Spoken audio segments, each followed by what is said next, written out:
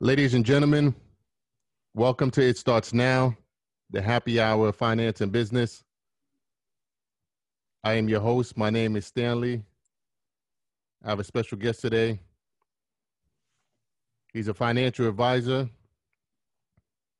He lost both his parents before turning 6, and yet he graduated from Morehouse College, worked for Merrill Lynch and other financial institutions, started his company, Felton and Peel. He's been featured in the Wall Street Journal, CNBC, Yahoo Finance, CNN Money, Market Watch, NASDAQ, Motley Fool, Business Insider, and the list goes on. He's a guest lecturer at Morehouse College, and he dabbles in philanthropy. Please welcome Malik Lee. Man, I appreciate it, man. That's a nice intro, man. Oh, we got the claps, man. Yeah, I appreciate it. I appreciate it. Nah, it's all love, man. You really put in a good body of work, and I wanted to show the progression of somebody that started from the bottom is basically build up, and I think that's what you've been doing. You've been doing a good job, and I think it's important to share that. Yeah, man. We started from the bottom, and I can't even say I'm here because I'm still trying to get there. But I think I saw Cardi B posted one time or something like that. But she said it in her song. She got knocked down 9, but got up 10 or something like that. So I've been knocked down probably more times than I've been successful. And that's why that list is the way it is, because I got knocked down so many times, so keep getting back up though. I'm gonna keep getting back up.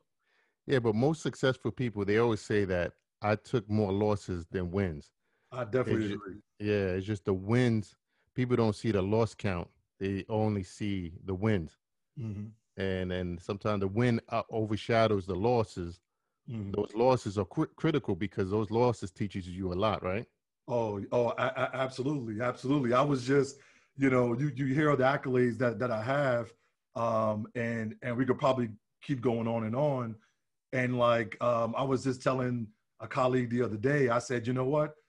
I'm 38 years old. I was like, I never made a 40 under 40 list, and you know how many times I applied to 40 under 40 lists, but I've never been selected, and every time I look at it, I'm like, man, how am I not being chosen? Like my resume is crazy, So, like, it just motivates me even more. I got, some people forget about it. I'm not applying. I keep applying like, man, y'all gonna let me in this door. So it just, I guess it's how you look at it too. It's how you look at it. Yeah, that's true. That's how you look at it. But I got a question for you, right? Or practically for the viewers, right? For those that may not understand what a financial advisor is, can you explain what is a financial advisor and why it's important to have one? Yeah, man, that's such a loaded question because you have a lot of the first of all, right, there's your insurance agents, there's your financial advisors, and then there's your financial planners, right? And a lot of people will try to interchange those or use those succinctly or say they all the same thing, and unfortunately they're not, right? So the way I look at it is, and you can ask probably 20 people in our profession, they might all give you a different answer, right? But at the end of the day, the difference between the names a lot of times separates from education and also the commission structure on how that particular advisor or planner gets paid. Insurance individuals, they're typically selling a product. They get paid all commission. Financial advisors, they're a little bit of right in between. They will get commission, but they will also do some fee-based planning or fee-only planning as well too.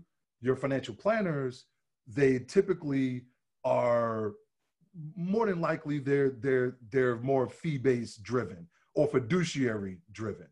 And fiduciary essentially means in layman's terms is that you are putting your client's best interest ahead of yours. So it's not about how much money you make. It's not about getting a check. It's not about none of that. It's about this person coming to you for help and you providing them with the best advice, even if it means you don't make a dime on that deal.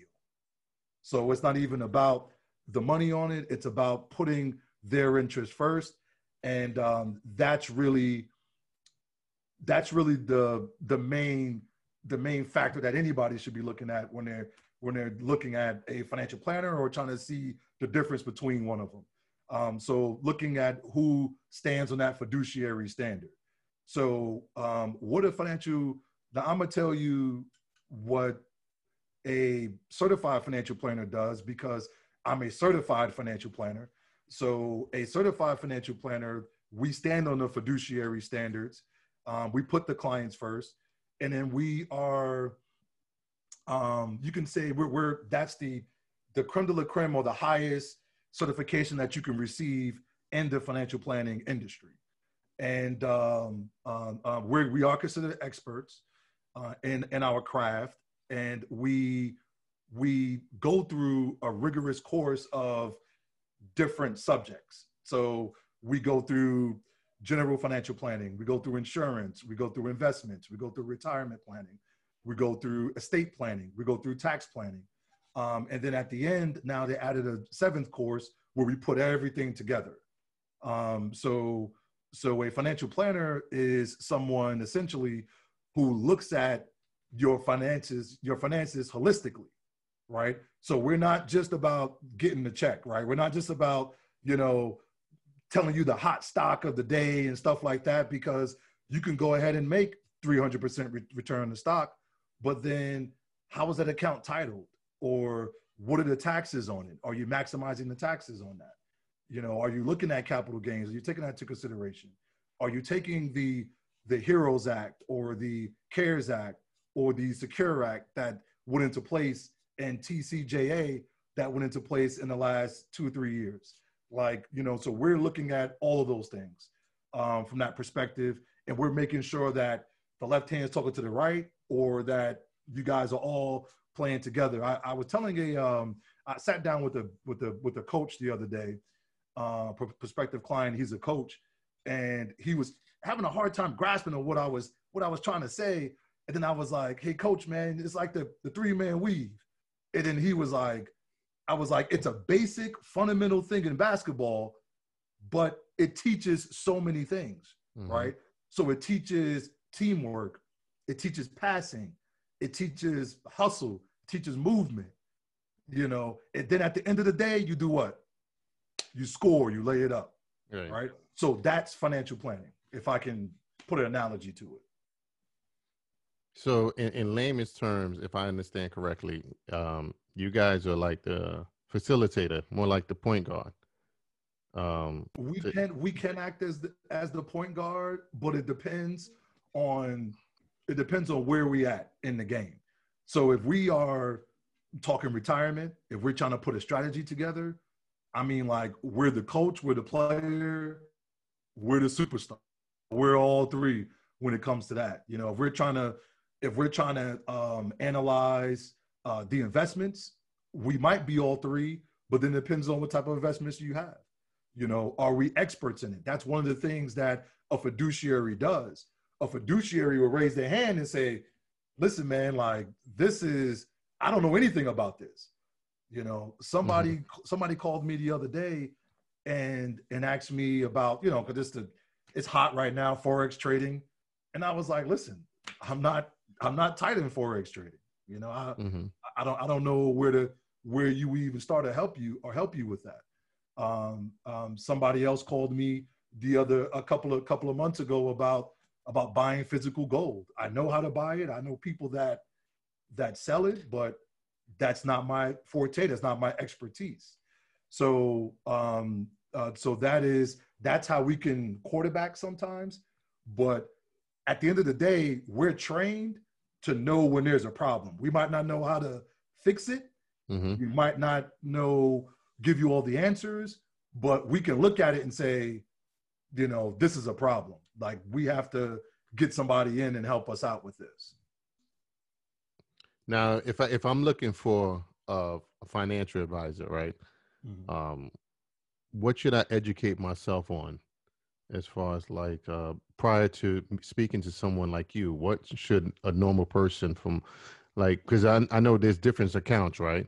Mm-hmm. So if I'm just a normal person, I'm looking for retirement, or I'm just looking for advice how to prepare for retirement, um, or even strategies on how to better improve my business, right?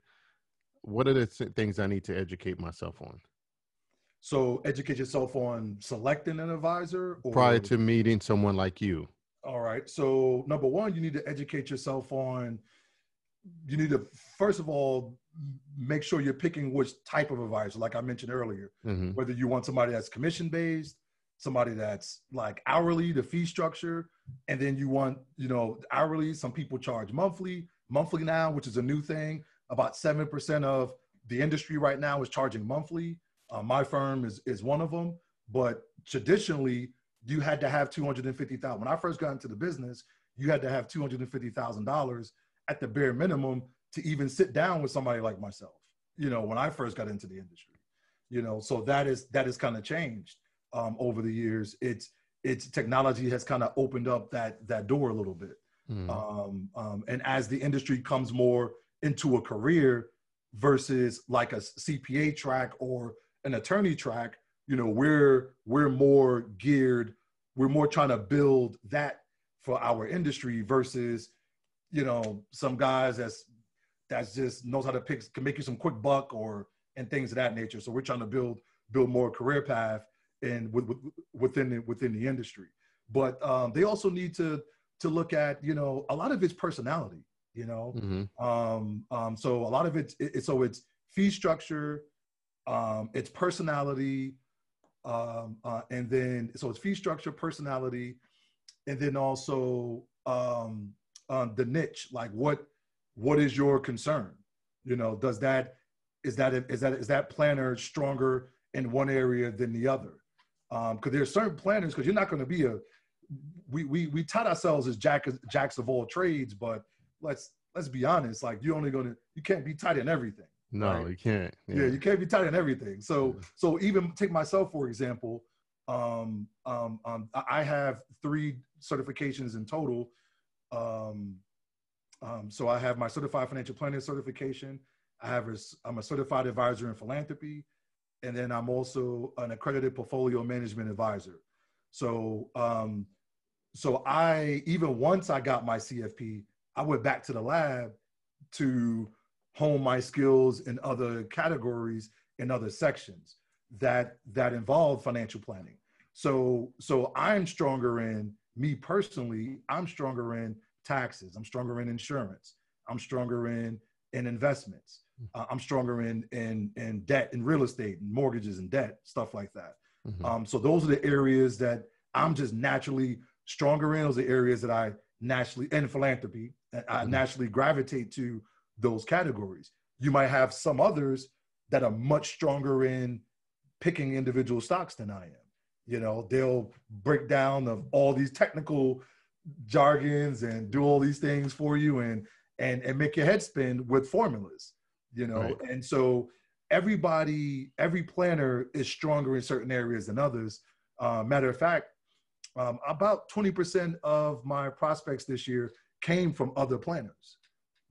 Other planners saying, "Hey, Malik is stronger at this than I am. I'm gonna give you Malik's number," and then and vice versa. So now our industry it's not there yet, but it's going to a path where it's going to, once again, like the law industry, where you have lawyers that do bankruptcies and divorces. You have lawyers that do civil rights, and they don't do criminal.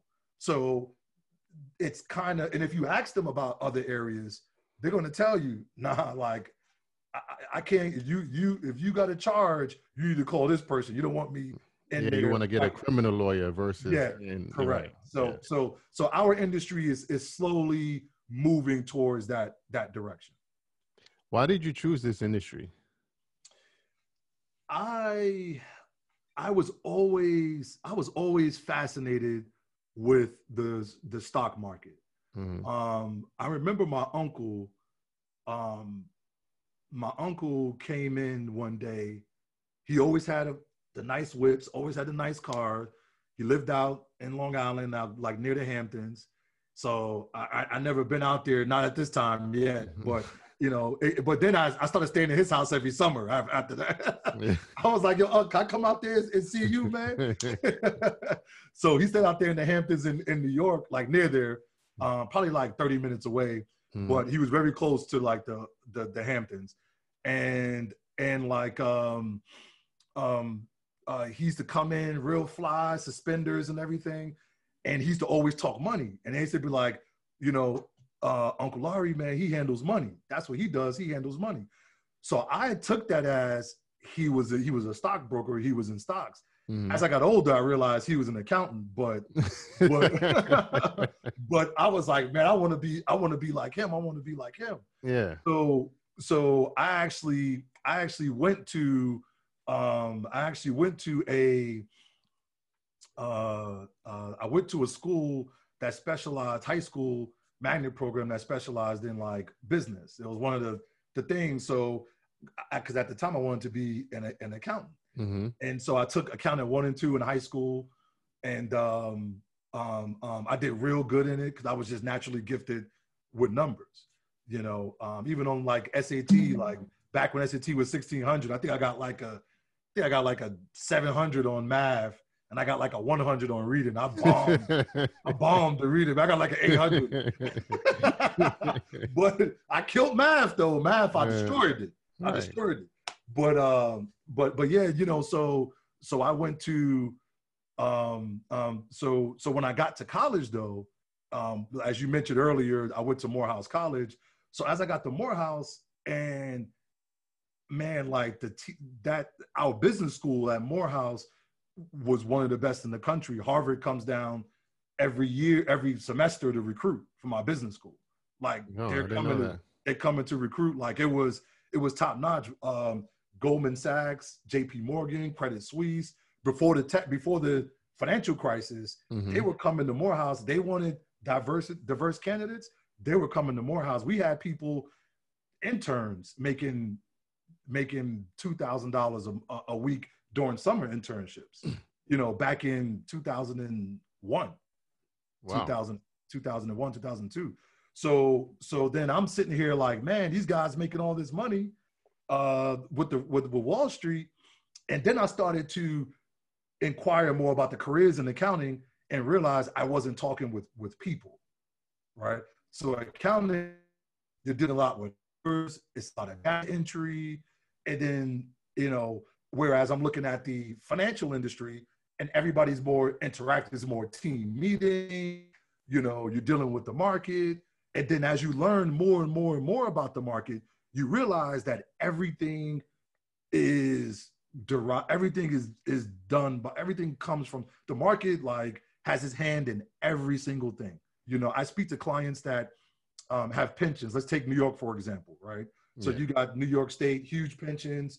Everybody's, I'm going to get a government job, and then because they got a pension, I don't got to worry about a 401k, stuff like that, whoop de whoop. And then look, like pension is backed. Like they back your pension with options and bonds and things in the market, So if they don't count that and the market takes a big dive, which you saw in 2008, that's why so many pensions are going away today, is because it's backed by the market. Everything we do is backed by the market. Any which way you look at it, name it, I could probably tell you how it funnels its way back to the stock market. So when I realized that it controlled the world, and if you can realize the stock market, you will have a lot of knowledge. That's what kind of drove me to it was really the knowledge. It wasn't really the money per se. Mm-hmm. It was more so the knowledge. And then I learned more about the money as I got into my senior year of college. Wow. I didn't really look at it that way, right? Like everything funnels back to the stock market. That's interesting. Every single thing. Name it, I Yeah, can tell you. Every single yeah, thing funnels back to it. Like all even these companies like now, like some of the things that they're doing, Walmart just came up with a Amazon type feature now. So yeah. you pay 27 bucks Hmm. a year, or whatever how much the amount is. Yeah, to they trying to rival with the Prime. Yeah, you know what? You know Mm. what? They're doing that because they have to drum up sales. Somebody like Chick-fil-A never entered New York, right? Until what, a couple of years ago? Hmm. They never entered New York. And then I would ask them why. You know, I'm based here in Atlanta. So I would ask them why. They were like, man, New York costs too much. It messes with our profit margins. And they didn't have to show that they didn't have to show shareholders that they're increasing profit margins. Hmm. Once you have a private company and you happy with the revenue that you're making, oh well, Yeah, yeah. it's it. Like if you're happy with making $300,000 a year or $800,000 a year from your business, you don't have to go out and try to drum up new revenue streams, revenue sources, and improve profits and things of that nature because you don't have to answer to anybody. And so even these companies that are more conservative in nature, if they're public, you know, they're doing things to increase their earnings per share, which is going to increase the dividends, which is going to, you know, increase the share price. And that's why they're making that decision. You know, like everything funnels back to that. Yeah, that's crazy. Now, um, there's a lot we could talk about it when it comes to that right there because uh, there's so many questions I got right now, but I'll leave it for another time. Yeah, yeah, Yeah, because then we can sit on this forever. yeah. Um, the other thing I wanted to know, like, with all that knowledge and then having out there to recruit or getting all these referrals from different financial advisors, like, what's the difference between being a financial advisor and being a financial advisor that's running an operation? Oh, so are you referring to what's the difference between being a financial planner that works for a company versus one that Correct. owns Like and for you, for yourself, like for owns. example, yourself, you actually are a financial planner, but then you also run an operation. Like, what are Yeah. what's the difference and what are some of the challenges? Oh man, it's a big difference. It's a big difference. So you are, if you're working for a firm, right? Most of the times, I would say probably about 50-60% of the industry, maybe 50 to 70, Hmm. it's still commission based, right? Somewhere in between there. I don't know the exact number, but I will venture out to say it's somewhere around there. That's commission based. So when you are commission based, or you eat what you kill base, you know. Right. But so if you are working for a company, you don't have to worry about, to your point, all of the business things that come with running a business, Mm. such as, you know, your accounting, your bookkeeping, your marketing, your websites, hiring and firing, compliance. Our industry is heavily regulated. You know, you can Google me. Like, I can't lie to nobody. I can't even rename my little thing here to add some more certifications behind my name. All you gotta do is Google me, and you'll be like, man, that dude was lying. You know? So I can't even sit here and lie to you and say, hey, you know, I run $1 billion practice, you know, because you can Google it and look it up. It's public knowledge. Everything about me is public, and anybody in this industry is public, and it's an open book. So a lot of that comes with, that's a lot of time outside of doing what you got into this business to do, or doing what you got in this business for, which Hmm. is either to analyze the market or analyze finances, or meet Hmm. with clients and talk to clients and help clients get through their tough financial times. Like, that is what you got in here for. When you're working for a firm, they handle a lot of those other things for you, but then they take a haircut, right? And that haircut can be anywhere from 5 to 40%. Places like Merrill Lynch and stuff like that, they take upwards to 40 to 45%, of what you bring in. But you got the Merrill Lynch name behind you, so some people, they really, really like that name. I think when I first started in this industry, that name mattered. Like, having that name behind you mattered. Nowadays, it's not really about that. It's about, are you good? Do you do good work? And I think it kind of moved more towards that. But the major difference between working for a company, some of them, your 30% of your people, they'll give you a salary. The other 70, they're not giving you a salary, but they're taking off the load. They're taking a load off your shoulders of staying up with technology. Like, for example, we were using Zoom since 2017, 2018. We immersed Zoom into our practice. The other advisors working at these other companies, they probably didn't have to worry about that, right? Mm-hmm. But I had to think about, all right, where is this going? Like, a great analogy that I like is with Wayne Gretzky. They was like, Wayne, how are you so good? And then he was like, man, he said, I skate to where the puck is going, not Mm-hmm. where the puck is. Right. And as a business owner, that's what you gotta skate to. You gotta skate to where the puck is going. And some people just don't have that. That's not in there. That's not in them. That's not part of their DNA. Yeah, it's not part of their DNA. Exactly. Mm-hmm. That's interesting because speaking of DNA, you had some hardships early in life, right? You lost both your parents before you turned 6. How were you able to get that drive like that you have now? Mm-hmm. Was there any setbacks? Yeah, so I tell people all the time, I said, 2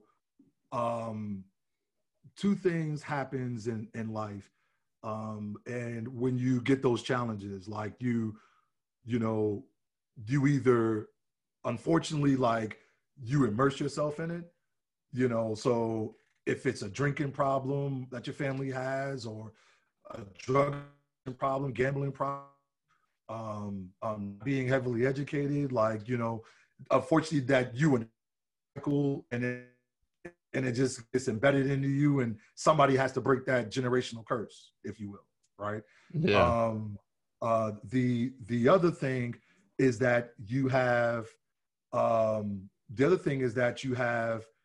the second group of people who are like way extreme to the left, like their parents had drinking problems or drug problems, and they never touched those things ever because it ruined their family, and they're just so mad at the world from those traumatic events.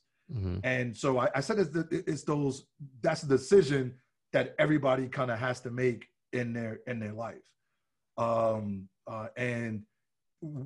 I was the latter, so I was the person that used a lot of the things that happened and was like, that's not going to be me, mm-hmm. And I don't want that to be me. And so that's really what drives me. And I want to change a lot of things, not only for me, but for my family. And even when I get to a point that I might hit a personal goal, because my personal goal is to have a $1 billion firm. Mm-hmm. That's my personal goal. But even when I hit there, I have dreams about that might not even be enough, right? Because if I want to impact the kind of change that I want to impact, I might need more than $1 billion on assets under management, to be able to do it. So like, I kind of use that drive to kind of just use those occurrences to kind of just be like, this is why these things are happening. These are why these things are happening. And I don't want them to happen to me or my kids, but Not everybody chooses that route, and I don't blame them if they don't. Like, I don't knock them if they do. It's tough, Mm-hmm. Because I tell people all the time, like, it's, when people say, "Oh man, I'm doing this, Malik, and you doing that," I'm like, we just didn't get caught, like that's the only difference between me and you is that I lucked up, and I can't even say it was good. I just, we just all lucked up. Yeah. We all did stuff. Like I almost got kicked out of Morehouse the first 3 weeks I was in Morehouse. Really? I didn't know that. Man, somebody coming from Jamaica, Queens, New York, the worst high school in Queens, and you put me in Atlanta, while Atlanta in '99 when everything was popping. Man, we didn't know what to do, and we was away from our guardians. Man, we didn't know what to do. Yeah, I was in the principal's office, the dean's office, the first week. The second week, officially the second week, but it was the first week we were by ourselves. Mm-hmm. The first week we got there, and Morehouse has a big orientation. Morehouse, they do this whole fanfare, like changing of the guard, walking into manhood, stuff like that. Beautiful, man. I still go back every year for it, man. Gets me riled, gets me hyped up. And then the very next day, we was at the strip, man. We saw Mace. We saw like all these dudes out there on the strip. And we out there chasing girls. And the next thing you know, 4 days later, I'm in the dean's office. And they like, man, we told you to be at this meeting. We about to send you home. We're calling your parents right now to come pick you back up. If I'm in the office with like 5 of my boys, and then I'm like, oh man, we just paid the money. What happened to the money? Man, dude, I'm telling you, man. So I tell people all the time, it's it's all about second chances and breaks. I remember I was a little short because I paid for school. My family helped me. Morehouse College was $21,000 in 1999, right? Mm-hmm. And I didn't have enough to finish school, right? So when I got to school, I worked 3 jobs my first semester there, and that's why I was wilding a little bit in the beginning, because I knew that I got to get a job in like 3 weeks as soon as school starts. So this is the only fun that I was going to have. Yeah. So I got so they was able to pay for my room and board. I paid $13,000 with loans in the first year. And then my family gave me like 8 or 9. And they was like, listen, you need to take your butt to one of these community colleges because we don't have enough money to send you to Morehouse. And I was like, man, I want to go. Like, because college tour, I suggest everybody go on the college tour. You take your kids on the college tour. It will change their perspective on life when they go. And so I wasn't even thinking about college until I went on that tour.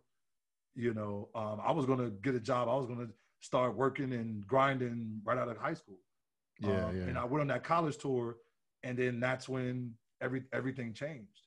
That's when everything changed from there. So what I like about the whole story is one of them you made an effort to break that change, right? That generational chain hold that a lot of from passed down from family to family, right? So you were able to break that chain. And then the other thing is you were able to go to college to see how a tour can have an impact on somebody's direction in life. Right? That littlest thing can have a direction in whether you move forward or whether you go the opposite end. And I think that's key. And like you said, had no idea what Morehouse College was before the tour. See? Not one clue. And I went to that tour in March of '99, and I applied the day I got back. I applied while I was there. While I was there on the tour. That's the beauty of it. That's the beauty of looking at things from all it takes is just that one thing to just change your direction around. And like you said, if it's anybody's listening out there, if you take your kids to a college tour, that would change their perspective. And that's very important, because I didn't even think about college at all either. And to be honest, it was I was in, I believe, 10th grade or 11th grade, something like that. And few of my friends, because I had older friends, they graduated and went to Howard University. Hmm. And when I went down to Howard, I had such a great time, homecoming and Yep. the Yep. whole experience. I had such a great time that I came back and I really made an effort to change my grades around just because I wanted to go. Because my grades was Yeah, horrific. absolutely. Yeah, it was like horrific. And then I took so many courses just to try to turn around, just so I could make it to. I mean, by then it was already too late. It wasn't really too late. I could have made the effort and went to a community college, made that same effort, and then transferred. But at that time, I was devastated because I was like, "Dad, I really worked hard. I took some extra classes. I did everything to turn it around." But but that, like you said, that one experience could change your whole life. Yeah, And yeah. You know, it was too late for me too. The only thing that saved me was because, my grandmother had me in the church, so I was well connected. I went down there with like I said, like an 800 SAT score. My GPA was like a 80 average. So, but I was on varsity. I was on JV basketball, varsity football, varsity baseball, and then I volunteered at the church that I went to, which was a powerful church. So I knew the congressman of New York. I knew the hmm senator of New York. I was there with the assembly woman of New York. And and then they all had letters for me. They all vouched for me, and they was like, yeah, this dude got an 800, but he was like, don't worry about that. They was like, don't worry about that. big. Yo, you want him in your school. If this is where he wants to go, you want him in his school. He has the most initiative out of everybody. He's a leader. I don't even know Yeah, why he got that stuff. yeah. And it was because I didn't even study for the SAT. I just went in there and just took it. You know. Now, can I ask you a question? Was that like that background? Is it part of the reason why now you're more active in like Oh, volunteering and in oh yeah, philanthropy and absolutely. things like that? Because Oh, it was absolutely. innate in your background, right? Oh, absolutely, man. Like I was raised by my grandmother, so she already raised her 4 kids. By the time she took me over, by the time she took me over, she was what, 57, 58. So Mm-hmm. she was already a little older by the time she got me at 6 years old. Mm-hmm. So she had to lean on people. She needed help, so because she's working a full-time job, she has other things she has to do. And here I come in when she's like almost 60. Yeah. So the village definitely raised me. Like I had people that I ate at my house maybe once or twice a week, and I was eating at everybody else's house. Even to this day, people's mothers call me, "Hey Malik, yo, what you doing? You eating good and stuff like that." Even to this day, even to this day, like people, I go to their house now. I go home and I visit some of my friends' mothers, and they feed me. They treat me like a son, So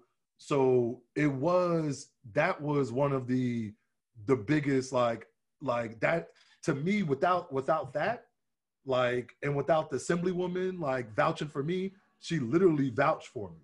Right, So right. without her vouching for me and putting her name out there, like I wouldn't be nowhere near where I'm at today. So that's why I try to give back.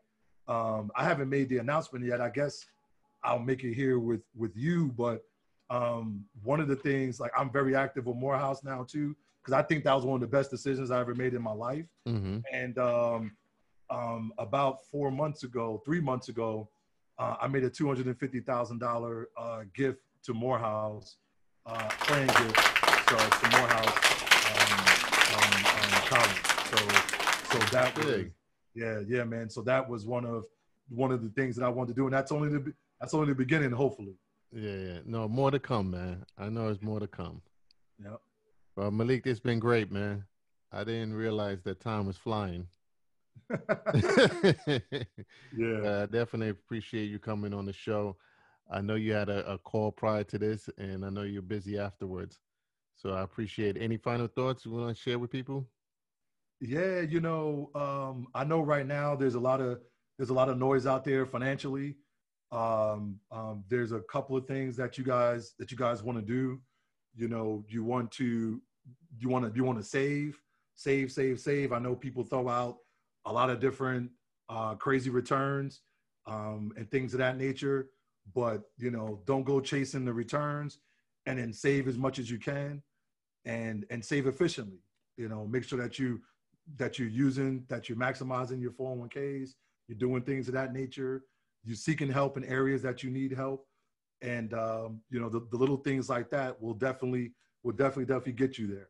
You know, so as I guess I will leave the people with that.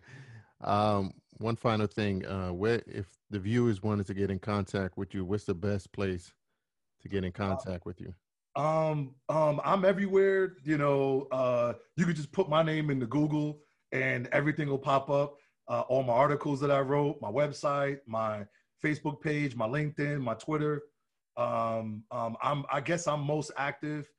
I'm most active on LinkedIn. I'm on all platforms, but I'm most active on LinkedIn and Instagram is the two most active ones that I use. But I try to use all of them. But you know, I like to control my content. I don't want to pay people to control it. Mm-hmm. I want my voice to be my voice. So I do it myself, and that's hence why it's not as consistent. But I'm still working on giving that up. I got to find the right person to give that up to. Yeah. So that's a good way. Also, our website is feltonandpeel.com. So that's FELTON, the word and then Peel, that's PEEL .com. And all of my content is on there. Everything that I'm quoted on and things of that nature. I write 2 or 3 times a month for the Business Insider. I'm a columnist for the Better Investing magazine. So I do a lot of writing, a lot of blogging, and a lot of the writing that I do is research based. So we research everything that I write, and so to make sure that we're giving you good, clean content. That's good. Well, thank you, ladies and gentlemen. Thank you, Malik. Really appreciate it.